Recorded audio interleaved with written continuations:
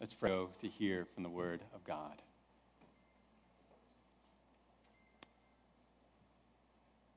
Great provider, just as you provide food for all the animals and all men on earth, provide us the food of your word this morning.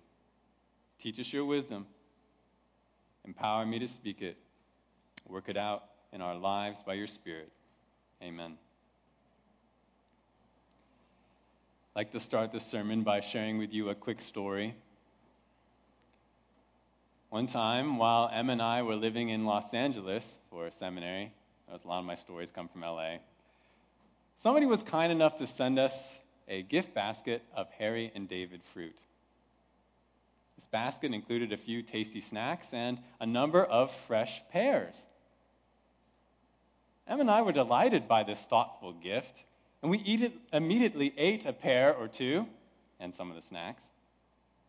But then, over the next week or so, we forgot about the gifted fruit. And by the time we came back to enjoy them, guess what had happened to them? It went bad. They were no longer fresh, they didn't taste very good, so we had to throw them away. A bit embarrassed that we had failed to make full use of this very thoughtful gift that we had received. Have you ever similarly waited so long to do something in your life that you no longer had the ability to do it?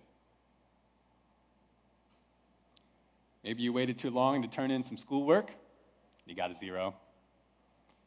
Maybe you waited too long to decide on a house, and someone else took it. Or maybe you waited too long to enjoy some delicious food, and it's spoiled. Life is full of time-limited opportunities.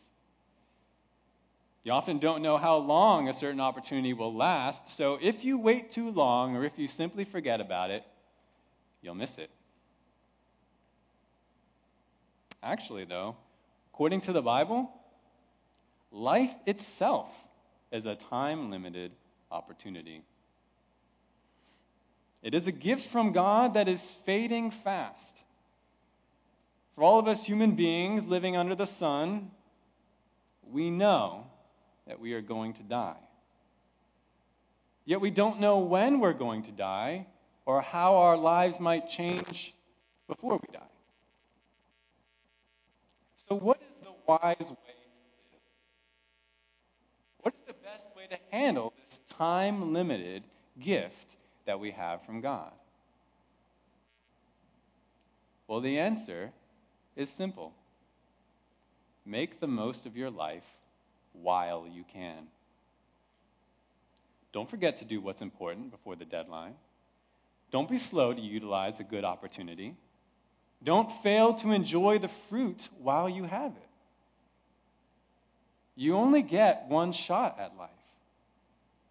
And then you have to hand it over to God for His assessment. Therefore, make the most of your life while you can. The first century BC Roman poet, Horace, he used a phrase that captures well this biblical concept. Carpe diem, often translated as seize the day, but more accurately translated as pluck the ripe day. If you want to be wise and please God with the way that you live, then you should gratefully and reverently pluck every ripe day that God gives you. And you know what? This is precisely what King Solomon of Israel will teach us in our next passage of Ecclesiastes. Please take your Bibles and turn to Ecclesiastes chapter 9. If you're using the Pew Bible, we're going to be starting a little bit in the previous chapter. So that's page 675. Page 675 in the Pew Bible. The title of the sermon is, It's a Good Day to Be Alive. Looking at Ecclesiastes chapter 8, verse 16 to chapter 9, verse 10 today. This section represents another turning point in this great Old Testament book of wisdom.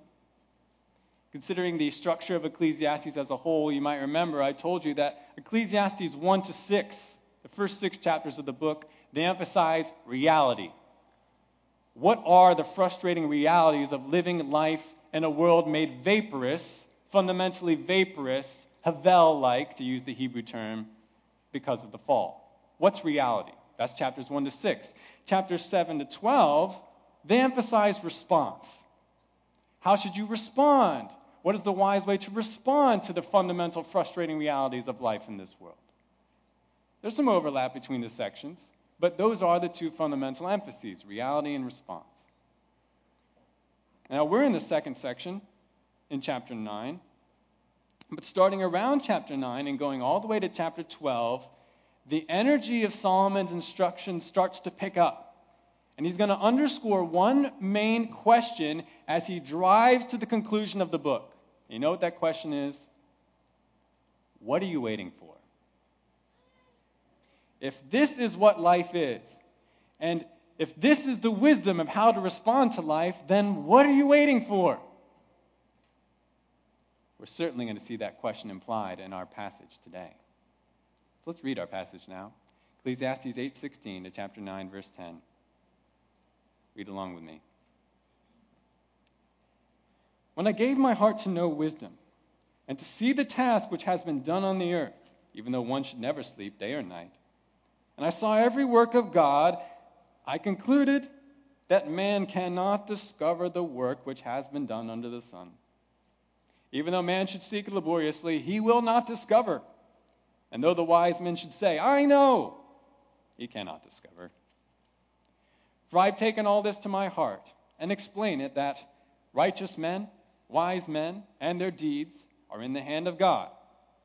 Man does not know whether it will be love or hatred. Anything awaits him. It is the same for all.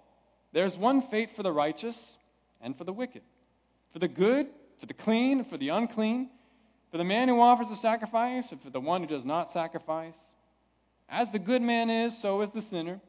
As the swearer is, so is the one who is afraid to swear. This is an evil in all that is done under the sun, that there is one fate for all men.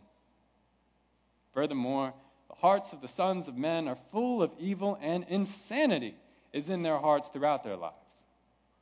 Afterwards, they go to the dead.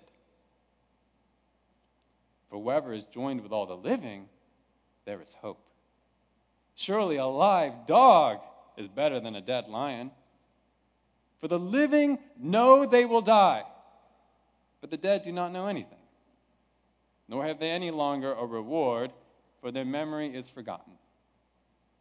Indeed, their love, their hate, and their zeal have already perished, and they will no longer have a share in all that is done under the sun. Go then, eat your bread in happiness, and drink your wine with a cheerful heart, for God has already approved your works. Let your clothes be white all the time, and let not oil be lacking on your head. Enjoy life with the woman whom you love all the days of your fleeting life, which he has given to you under the sun. For this is your reward in life and in your toil, in which you have labored under the sun. Whatever your hand finds to do, do it with all your might. For there is no activity or planning or knowledge or wisdom in Sheol, where you are going.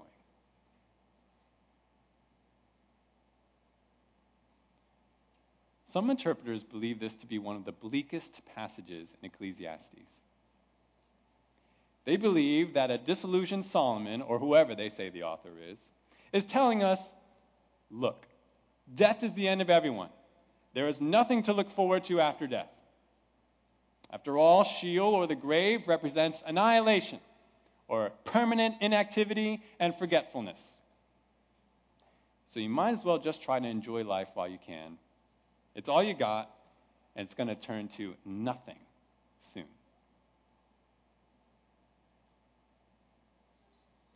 That's what some people say Solomon is saying. But such an interpretation would ignore what Solomon just told us in the previous chapter. What also Solomon says in other parts of Ecclesiastes, and what the rest of Scripture says. As we've seen, though Solomon in his day knows very few details about the life after death or the world to come, he is nonetheless sure that God is just and there will one day be a judgment in which the righteous are vindicated. To remind you, Ecclesiastes 8, verses 12 to 13. Ecclesiastes 8, 12 to 13.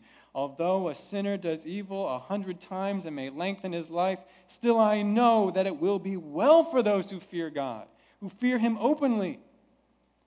But it will not be well for the evil man, and he will not lengthen his days like a shadow, because he does not fear God. So this passage is not a display of cynical nihilism. Rather, it is the opposite. In recognition of the nature of this life as a passing but good portion from God, Solomon charges us to make the most of it while we can. This is the most enjoyable way to live, and it is what will most honor God, who is the giver of life to each of us. Our text is actually laid out in a very straightforward carpe diem type argument. In Ecclesiastes 8, verses 16 to 9, verse 10, Solomon gives two simple reasons why you should stop waiting and start making the most of your vaporous life from God. It's the main idea. Two simple reasons why you should stop waiting and start making the most of your vaporous life from God. Let's hear the argument. Let's start with the first simple reason in chapter 8, verse 16 to chapter 9, verse 1. That reason is, number one, life is uncertain. Life is uncertain. Let's just start with verses 16 and 17.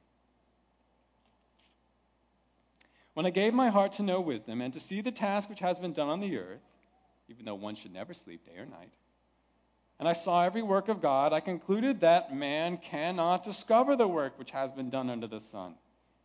Even though man should seek laboriously, he will not discover. And though the wise men should say, I know, he cannot discover. These represent a set of transition verses between the previous passage's instruction and our current ones. The main idea is one that we've seen repeatedly in Ecclesiastes. Solomon's telling us, no one, not even Solomon the Great, Solomon blessed with divine wisdom and understanding, no one is able to figure out the grand secrets of life.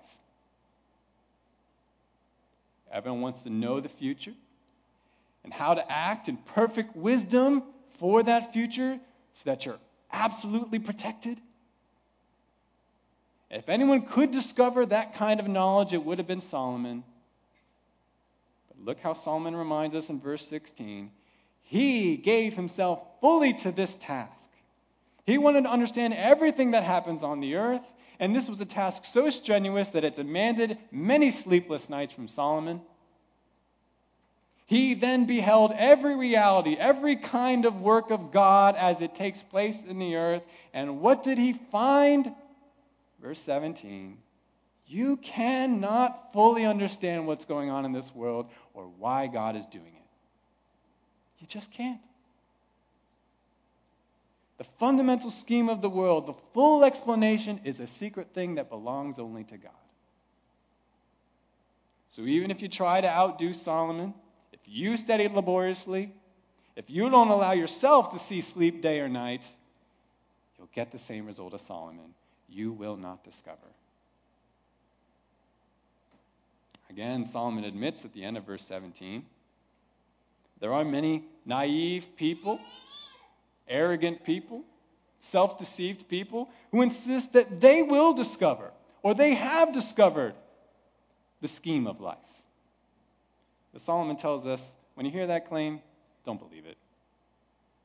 Though the wise man should say, I know, he cannot and he will not discover.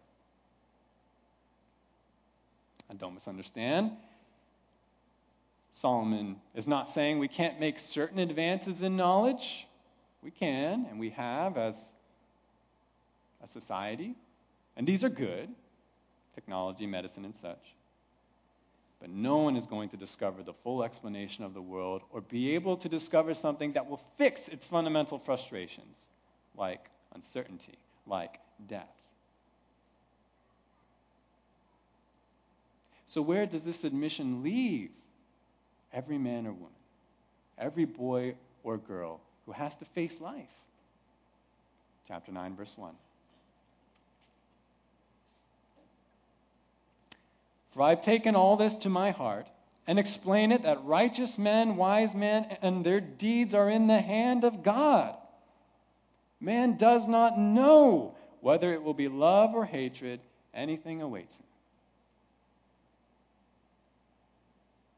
You know where your inability to discover or to master life's secrets leaves you? Simply in the hands of God.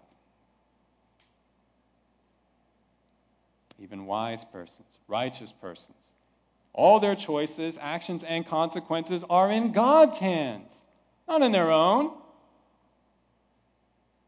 We have to rely on God for everything. We have to trust Him and take whatever He gives us. He is a good God.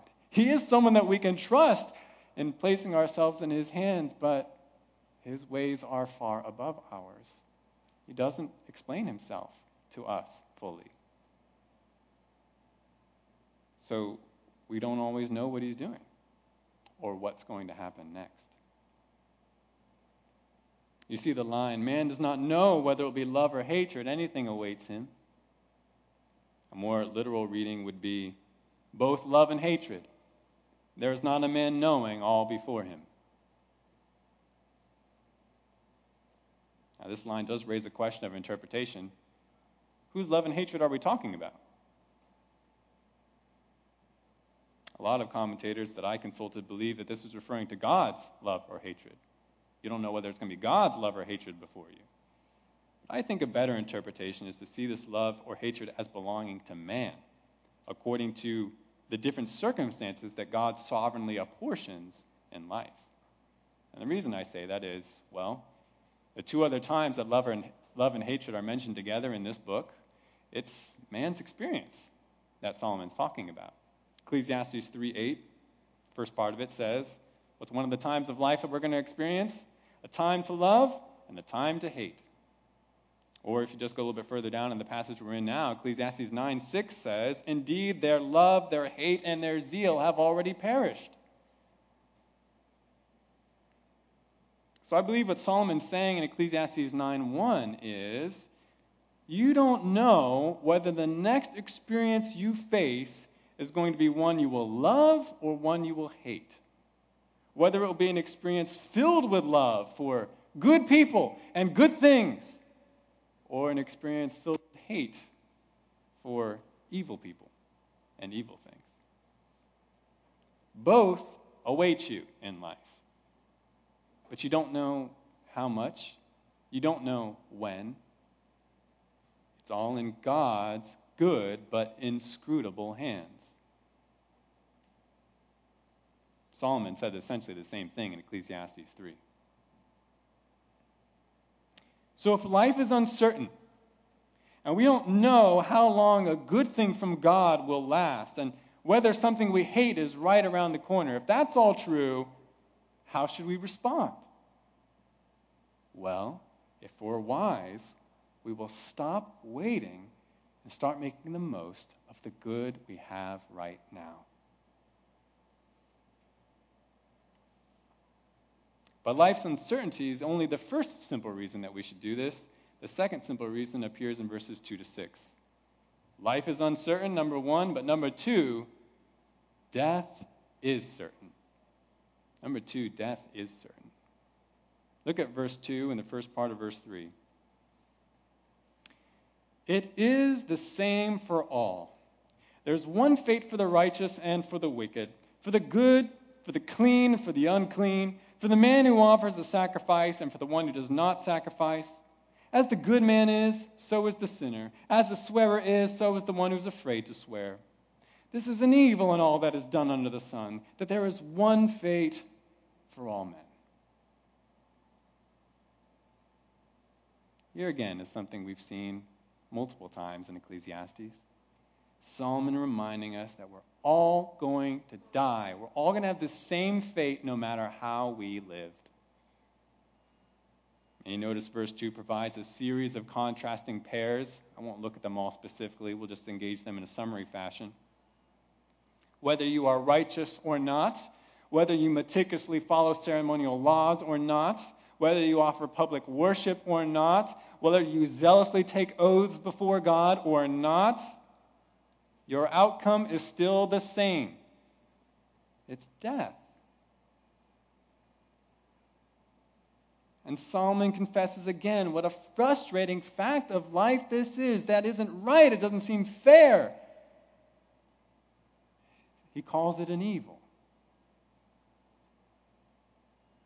Not only must the good and bad both face a life of uncertainty, they also both face certain death. And that includes you and me. Every one of us here.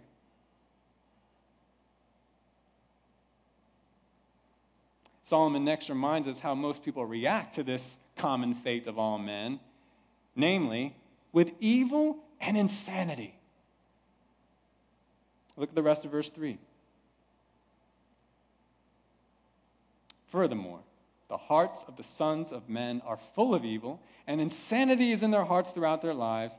Afterwards, they go to the dead. The phrase, hearts full of evil, should sound familiar if you were with us last time, since Solomon used a similar phrase to describe how people react to the reality of slow justice in the world.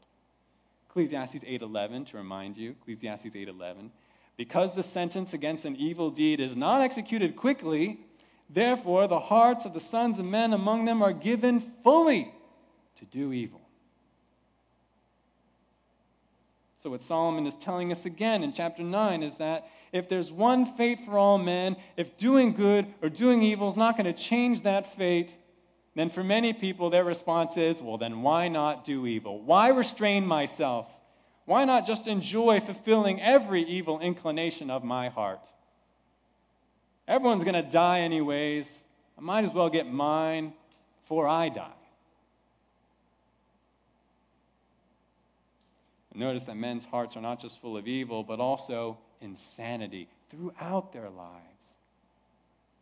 The word insanity could also be translated madness, foolishness, or even blindness. During life, people naively or stubbornly remain blind.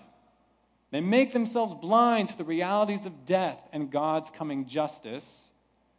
Thus, they act foolishly, sinfully, insanely. I like what Pastor Bobby has sometimes said. Being a Christian is like finally becoming sane. A lot of people think when you become a Christian that you went insane, but it's the opposite. You actually became sane. Living as a sinner in rebellion against God, that's actually stupidity and madness. If you want to start thinking clearly and living wisely, then you need to repent and believe in Jesus Christ. That's the truth. But most people in the world don't see it that way. They don't live that way, and they don't want to live that way. Thus, they pursue sin. They chase after everything that will not ultimately profit, the things that Solomon's already discussed in this book. They weary themselves in obtaining treasures that will not last, and then, as Solomon says at the end of verse 3, afterwards they go to the dead. The phrase is actually even more abrupt in the Hebrew, literally, and after it, to the dead. Like rodents fighting and scurrying aboard a ship that's about to snap in half and sink. So the sons of men pursue evil and insanity despite the sobering reality of death. They use death as an excuse to sin. What a waste, especially in light of God's soon-to-follow judgment.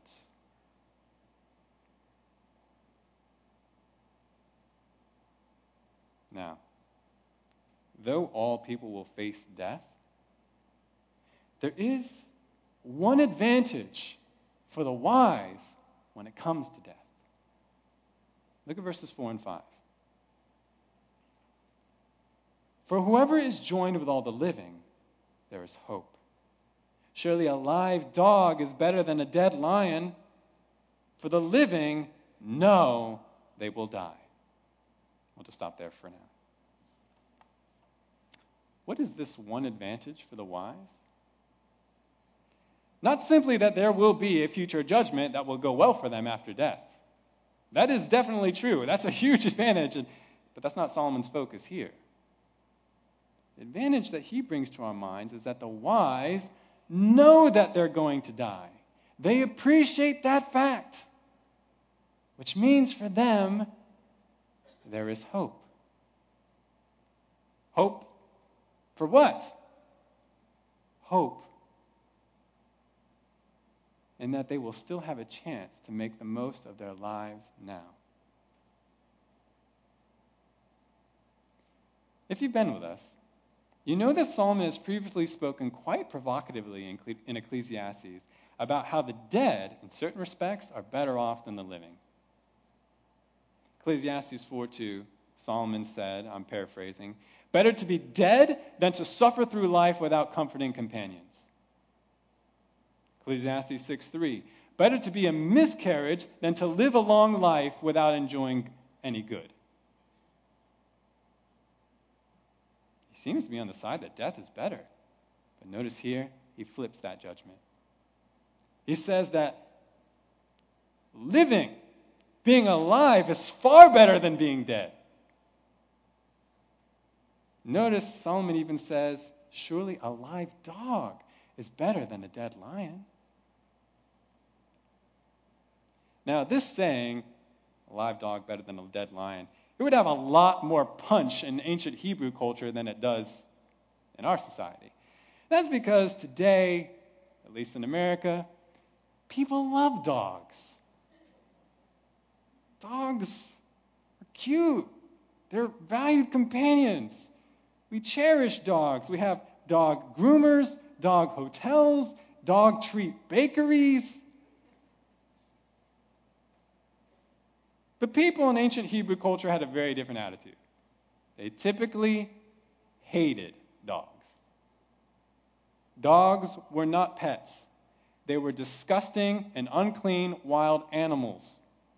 They roved in feral packs on the outskirts of the city, and they ate dead bodies and trash.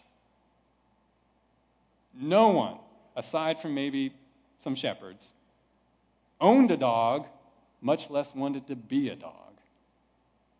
In fact, what was one of the easiest ways you can insult a Hebrew? Call him a dog. With that background then, Solomon's words are shocking. He says, better to be a live dog than a dead lion. Lions were considered fierce and majestic animals. Any Hebrew would be proud to be compared to a lion. But Solomon asks, what's the good in being a lion if you're dead? You can't do anything anymore. Better to be a live dog, or to give an equivalent modern expression, to give you the effect, better to be an alive, dirty rat than a dead lion. Because at least, if you're alive, you can still do something with your life.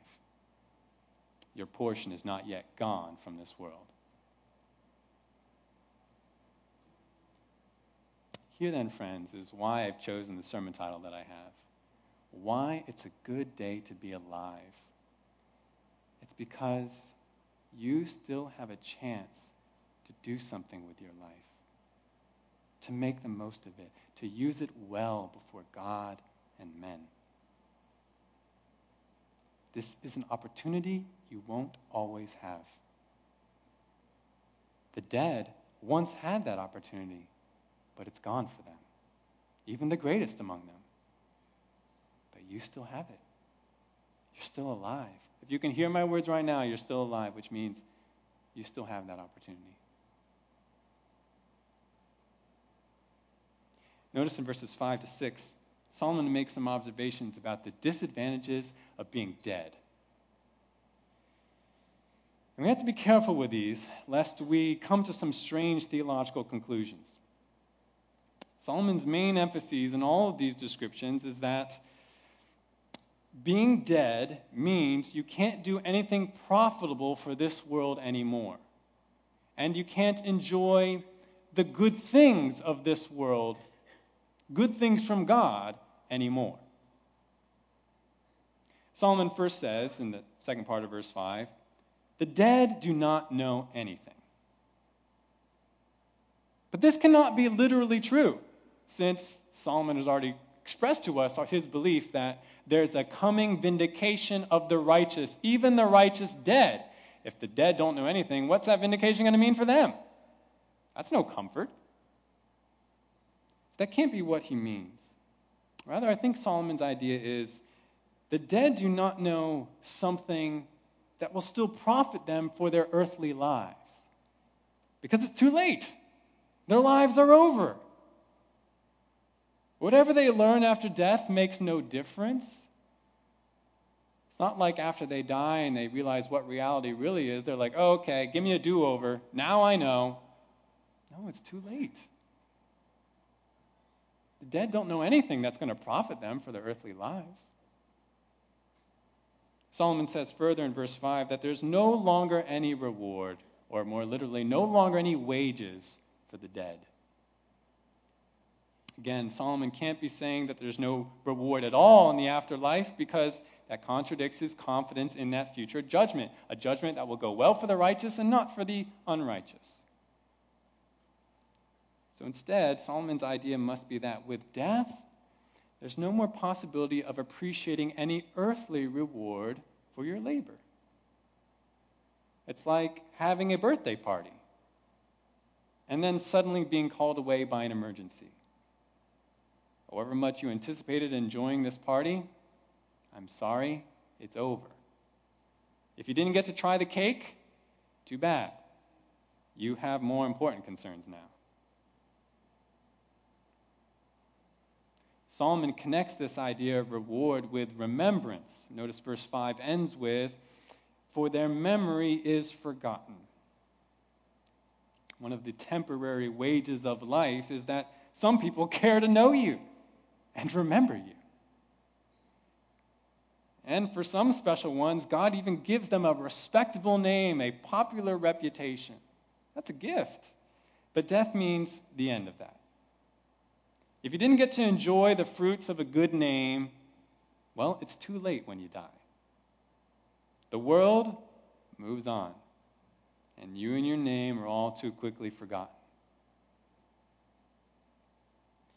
The beginning of verse 6 notes that all the driving emotions of life, including love, hatred, or zeal, also could be translated jealousy there, or envy, same word in Hebrew. All these driving emotions perish with a person at death. Whatever you did or didn't do with these emotions while you were alive, that's it. Your share or portion in the world under the sun is finished. You know, it was common in many ancient pagan cultures to believe that people who died with strong, unfulfilled passions, they would not move on to the next world. They would linger. They'd stick around on earth as some kind of mournful, pining, or vengeful spirit. But Solomon says, such is not the case. Whenever you perish, your passions perish with you. Everything that drove you forward is laid aside. You no longer have a direct interest in what takes place under the sun.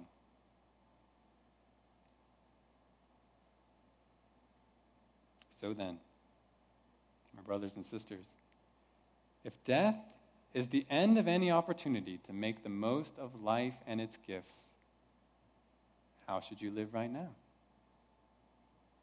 It's as I said. Stop waiting around and start making the most of this good but vaporous life you have as a gift from God. And that's the very conclusion that Solomon spells out for us in the rest of the passage.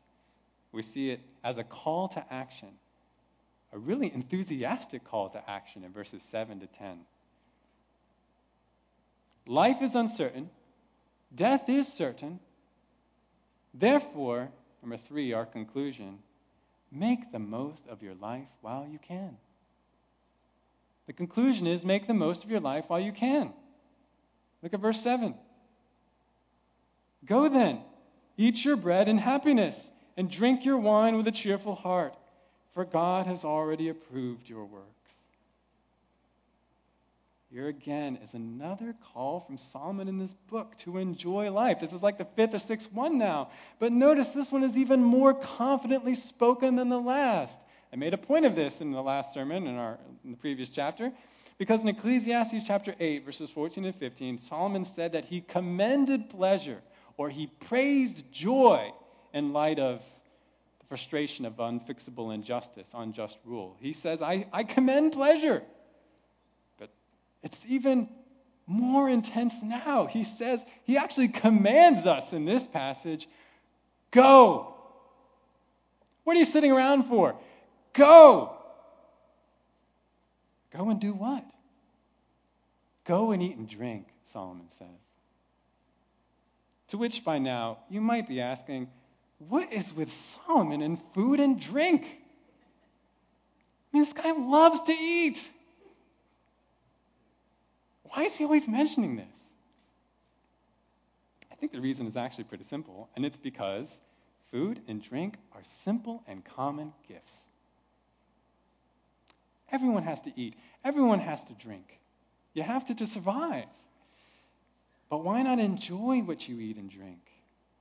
Making the most of these simple life necessities. God provided them to you. Why don't you enjoy them? And your food doesn't have to be expensive to be enjoyable. You can eat mac and cheese to the glory of God. Or a peanut butter and jelly sandwich. I actually really like this. Or an apple. Just an apple. You can enjoy these. Now, if you have means and opportunity, you could buy food that's more expensive, a little bit more refined. That's fine. But whatever good food and drink God has given you for a portion, Solomon says, eat it in happiness. Drink it with a cheerful heart. In other words, enjoy it. Be thankful for it. Make the most of it. And notice why. End of verse 7. For God has already approved your works. Now, that's a profound statement. Solomon is saying, God wants you to enjoy simple gifts like good food and good drink. He likes that. His favor is on that. He approves of that. Which should only make sense. Any giver is pleased when he sees someone using and enjoying the gift given. And so is God. It honors him. It pleases him when you enjoy the good things of life that he gave to you. Not enjoying the gift more than the giver, as if the gift itself were ultimate gain. Solomon's already dealt with that wrong view. Rather, enjoying the gift because of the giver and as a means of enjoying the giver. Isn't God great? Look at this simple gift he gave me. Simple but good gift. You see, when you reverently enjoy the simple gifts of life, such as food and drink, really, it's worship. It's worship. We sometimes get into thinking that worship is only the singing that we do in church. Or maybe, if we're a little bit more mature in our thinking, it's the obviously holy acts of righteousness that we do. But you know what else is righteous? You know what else is worship? Enjoying the simple gifts that God gave you. That pleases God. You're actually using your life the way that God intended you to use it. And if that's his design, and if that's going to be enjoyable for you, then don't let the opportunity pass by. Don't let the opportunity to enjoy the simple gifts that God has given you in your life pass by. Now, that was just one example. Solomon's got 3 more. Look at the next one in verse 8. These are different examples of how you make the most out of your life. Verse 8, let your clothes be white all the time, and let not oil be lacking on your head. Now, this is really interesting. In ancient Hebrew culture, white or bright clothes were your good clothes.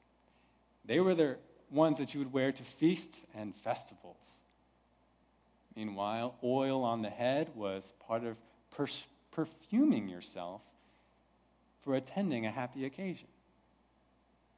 Perfumed oil was quite expensive. It was quite a blessing to have someone put oil or perfumed oil on your head.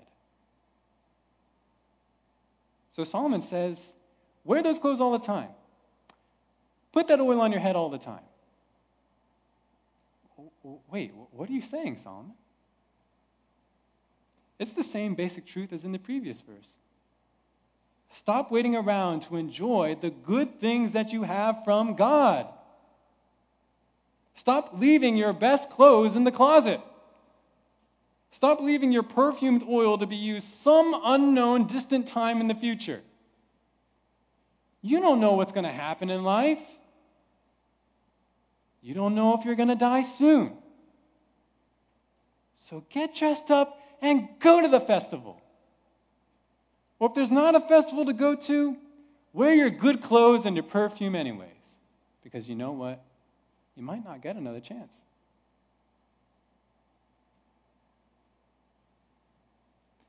Take a moment to think about this for yourselves. Do you have something nice that you hardly ever use, but you're saving for some unknown day in the future, some special occasion?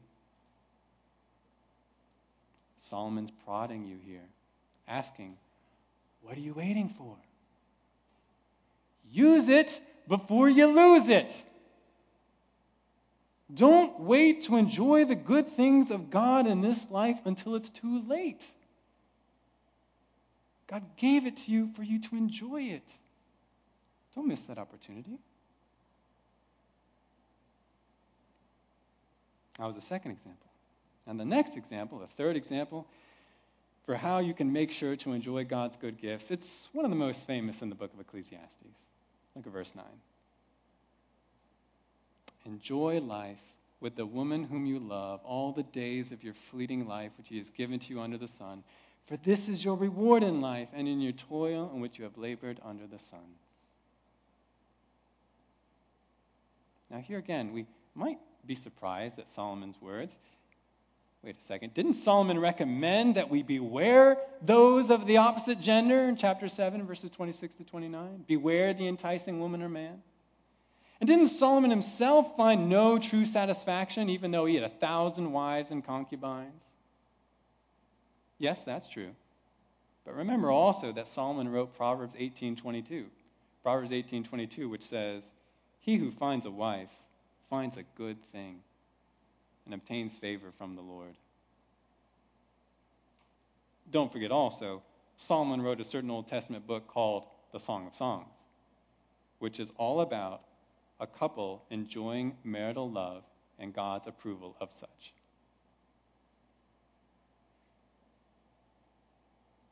Friends, Solomon is reminding us here in Ecclesiastes that even though no relationship or spouse can bring you ultimate satisfaction, a spouse, just one spouse, notice singular here, Solomon learned his lesson, a spouse is still a good gift to you from God. So, enjoy that gift. Enjoy your spouse. Enjoy serving your spouse. Enjoy your love together in marriage. Your spouse is probably not everything that you would like your spouse to be, but that's life. And you're not everything that your spouse would like you to be either. Enjoy everything good that your spouse actually is. After all, in a mysterious but wonderful way, your spouse, if you're married, was specifically designed for you by God. He himself joined you together. So make the most of it.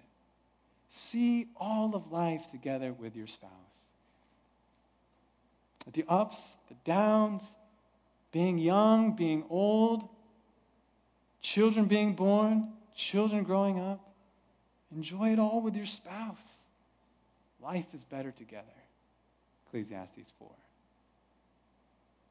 Your spouse is part of your God-ordained portion during your vaporous life and amid all your difficult toil. But you won't have your spouse forever. You never know how many days left you have together. You should be thankful for every day you've already had with your spouse. But don't wait to make the most of the rest of the days you have with your spouse. Don't miss that opportunity. Don't become distracted from your spouse by chasing some pointless, vaporous gain in the world. Don't sinfully abandon or wage war against your spouse because that would not be profitable for either of you. Instead, be humble, be gracious, be understanding, seek reconciliation with your spouse. Because then you can enjoy life together.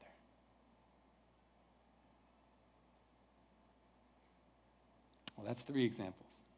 Solomon has one more example of what making the most out of life looks like. And it too is surprising. Verse 10. Whatever your hand finds to do, do it with all your might. For there is no activity or planning or knowledge or wisdom in Sheol where you are going. Now, this recommendation might be the most counterintuitive of the bunch. Wait a second. In light of life's uncertainty and death's certainty, you say that I should work hard? Yes.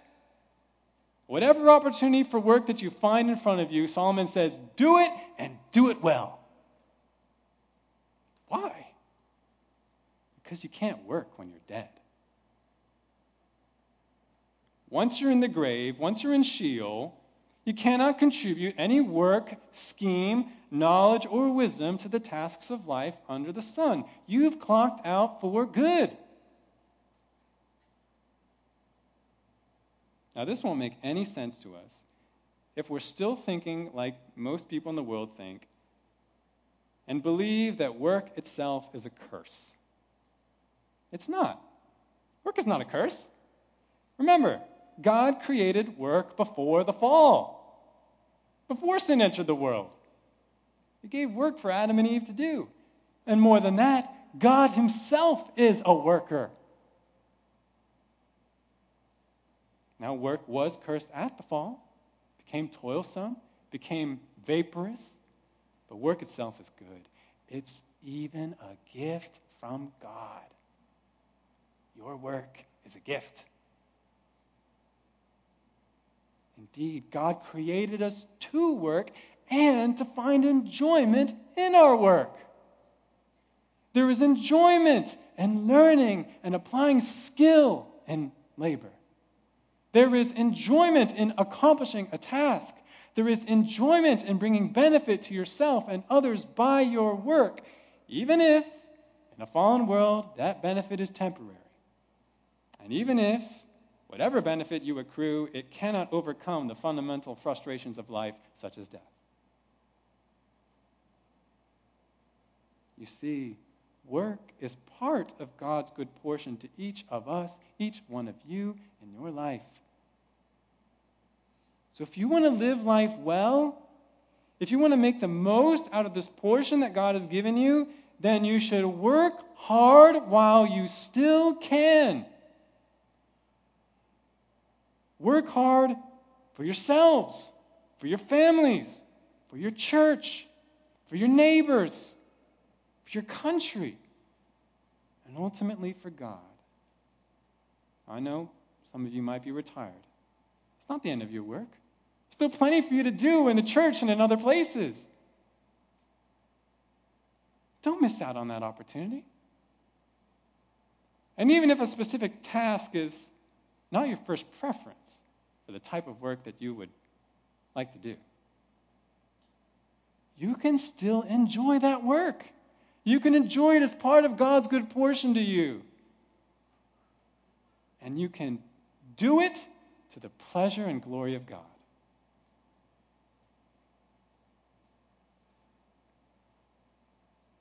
Well, that's all Solomon's examples for now. And is this not an amazing instruction? Certainly has amazed me. It's not something we hear very often. Yet it is the word and wisdom of God, spoken through his servant, King Solomon, by the Holy Spirit. Make no mistake, life is uncertain. Death is certain, unless, of course, Christ comes back before you die. But that exception aside, we're all going to die. So if you want to live life wisely, stop waiting and start making the most of your vaporous life from God. It's going to pass quickly. Start using it well. Ask yourself, what's preventing you from doing this? What's preventing you from making the most of your life? Is it laziness? Is it busyness? Is it sin? Is it some foolish devotion to some empty idol that's never going to satisfy you, no matter how much you pursue it? Are those things causing you to miss out on the good of God in your life from you making the most of it? Whatever it is, it's time to give it up. Give it up. And instead, consider what good things you should be taking advantage of while you still can. Maybe it's simply enjoying a good meal or wearing nice clothes. Maybe it's getting a job or getting married. Maybe it's actually spending time with your spouse or your kids or some other loved ones. Maybe it's getting involved in the church, serving in the church, giving the gospel to those who don't know God. Or maybe most importantly, it's repenting and believing in Jesus Christ for the salvation of your soul. Now that's a good thing that you don't want to miss. Because whatever else you might embrace to improve your life, that's all only temporary. But your relationship with God is forever. God made you. And he made you to depend on him, love him, worship him, serve him. But even though that's the way God made us, all of us have rebelled against that. We wanted to serve ourselves. We wanted to do our own thing. We want to be king. I don't want God to be king. We became lawbreakers. We became sinners. We were sinners. We manifested it in the way that we lived our lives. And thus the penalty of sin, the just penalty of sin, came upon all of us, which is death. But not just temporal death, eternal death. Forever torment. That's the price of sinning against a perfectly good and holy God. And there's nothing we could do to deliver ourselves from that penalty. No amount of good works. All our good works were tainted by selfishness anyways. But God made a way. God made a way to salvation through his Son, Jesus Christ. God himself came into the world. He lived a perfectly righteous life, doing everything that God's commands and nature would demand of a person.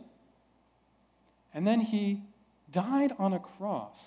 One of the most excruciating ways a person could die, but the most amazing part of it was he died on the cross as a sin bearer,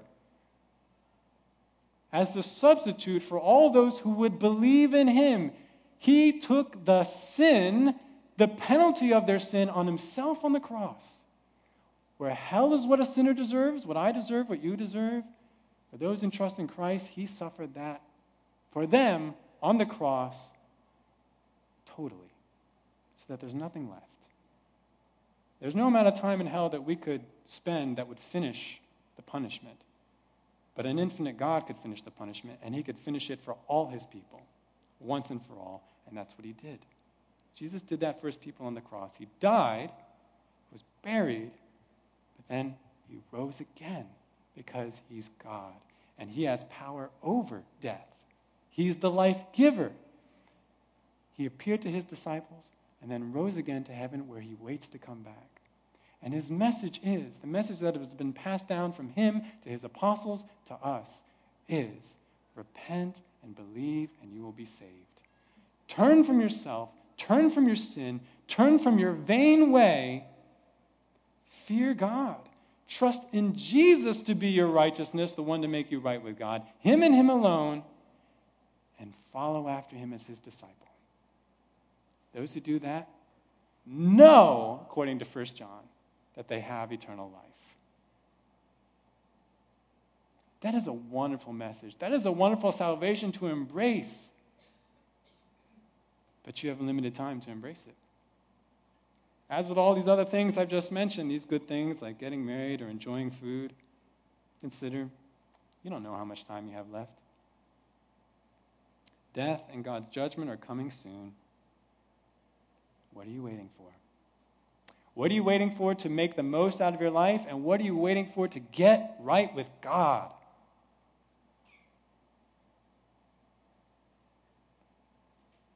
Don't be foolish. Don't act insane. This is reality. Don't wait to act until it's too late. It's a good day to be alive. Take advantage. Start making the most of your vaporous life. As you do so, always remembering the fear of the Lord, the wisdom of the Lord, and the judgment of the Lord. Now that would be a good place to end, but I got to throw in two quick clarifications, because I don't want you to misunderstand what we've heard today. Remember that this teaching is all about making the most of what you have, not grasping after that which you don't have so you can make the most out of that. If you're not rich, if you're not married, or if you don't have a great job, you know what God's wisdom would say? Don't worry about it. God has ordained for you different gifts in his own wisdom, for now. No good thing in life is essential. And most good things often bring with them their own troubles and their temptations.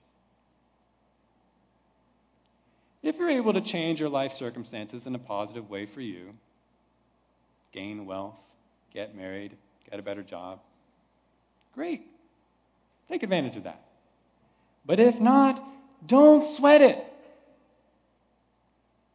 The instruction here about embracing your portion is embracing whatever portion you have. That's the key to pleasing God. And that's the key to enjoying life. That's one clarification. Another is, remember that this teaching is not really in contradiction to other scriptures that urge us to sacrifice, endure suffering now, and wait for a good reward that is to come. This is not in contradiction to that. Rather, it complements it. Solomon does not ignore the fact that suffering and toil are part of life. There's not instant gratification for everything. There's a lot of things there's no instant gratification. Solomon doesn't ignore this truth. He doesn't ignore also that for many good things, the righteous must simply wait. I brought up that scripture before from Hebrews 13. Hebrews 13:14. For here we do not have a lasting city, but we are seeking the city which is to come. That's all true. But Solomon wants us, God wants us, because remember, he's speaking through Solomon. God wants us to make sure that we don't go too far to the other side. There are some good things that God has given to us now that help us endure our often frustrating and sometimes very difficult earthly sojourns. He even said it. This is your portion amid the toil in which you toil.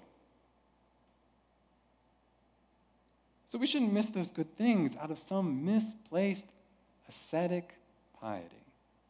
Oh, no, I shouldn't enjoy that good thing because it's more holy if I wait for what's to come. For some things, actually, not only do God's good things comfort us now, but enjoying them is part of pleasing God and even laying up treasure for eternity. I don't know if you've ever thought about this. Don't have time to fully develop it. I can only just mention it at the end. Not every choice in the Christian life is a choice between enjoyment now and enjoyment later. For some things, It's actually both. You not only please God when you give up comfort and joyfully suffer for his sake. That's a lot of the Christian life. But you also please God when you reverently enjoy the comforting gifts that God gives you. When you enjoy good, that is accruing for yourself eternal reward.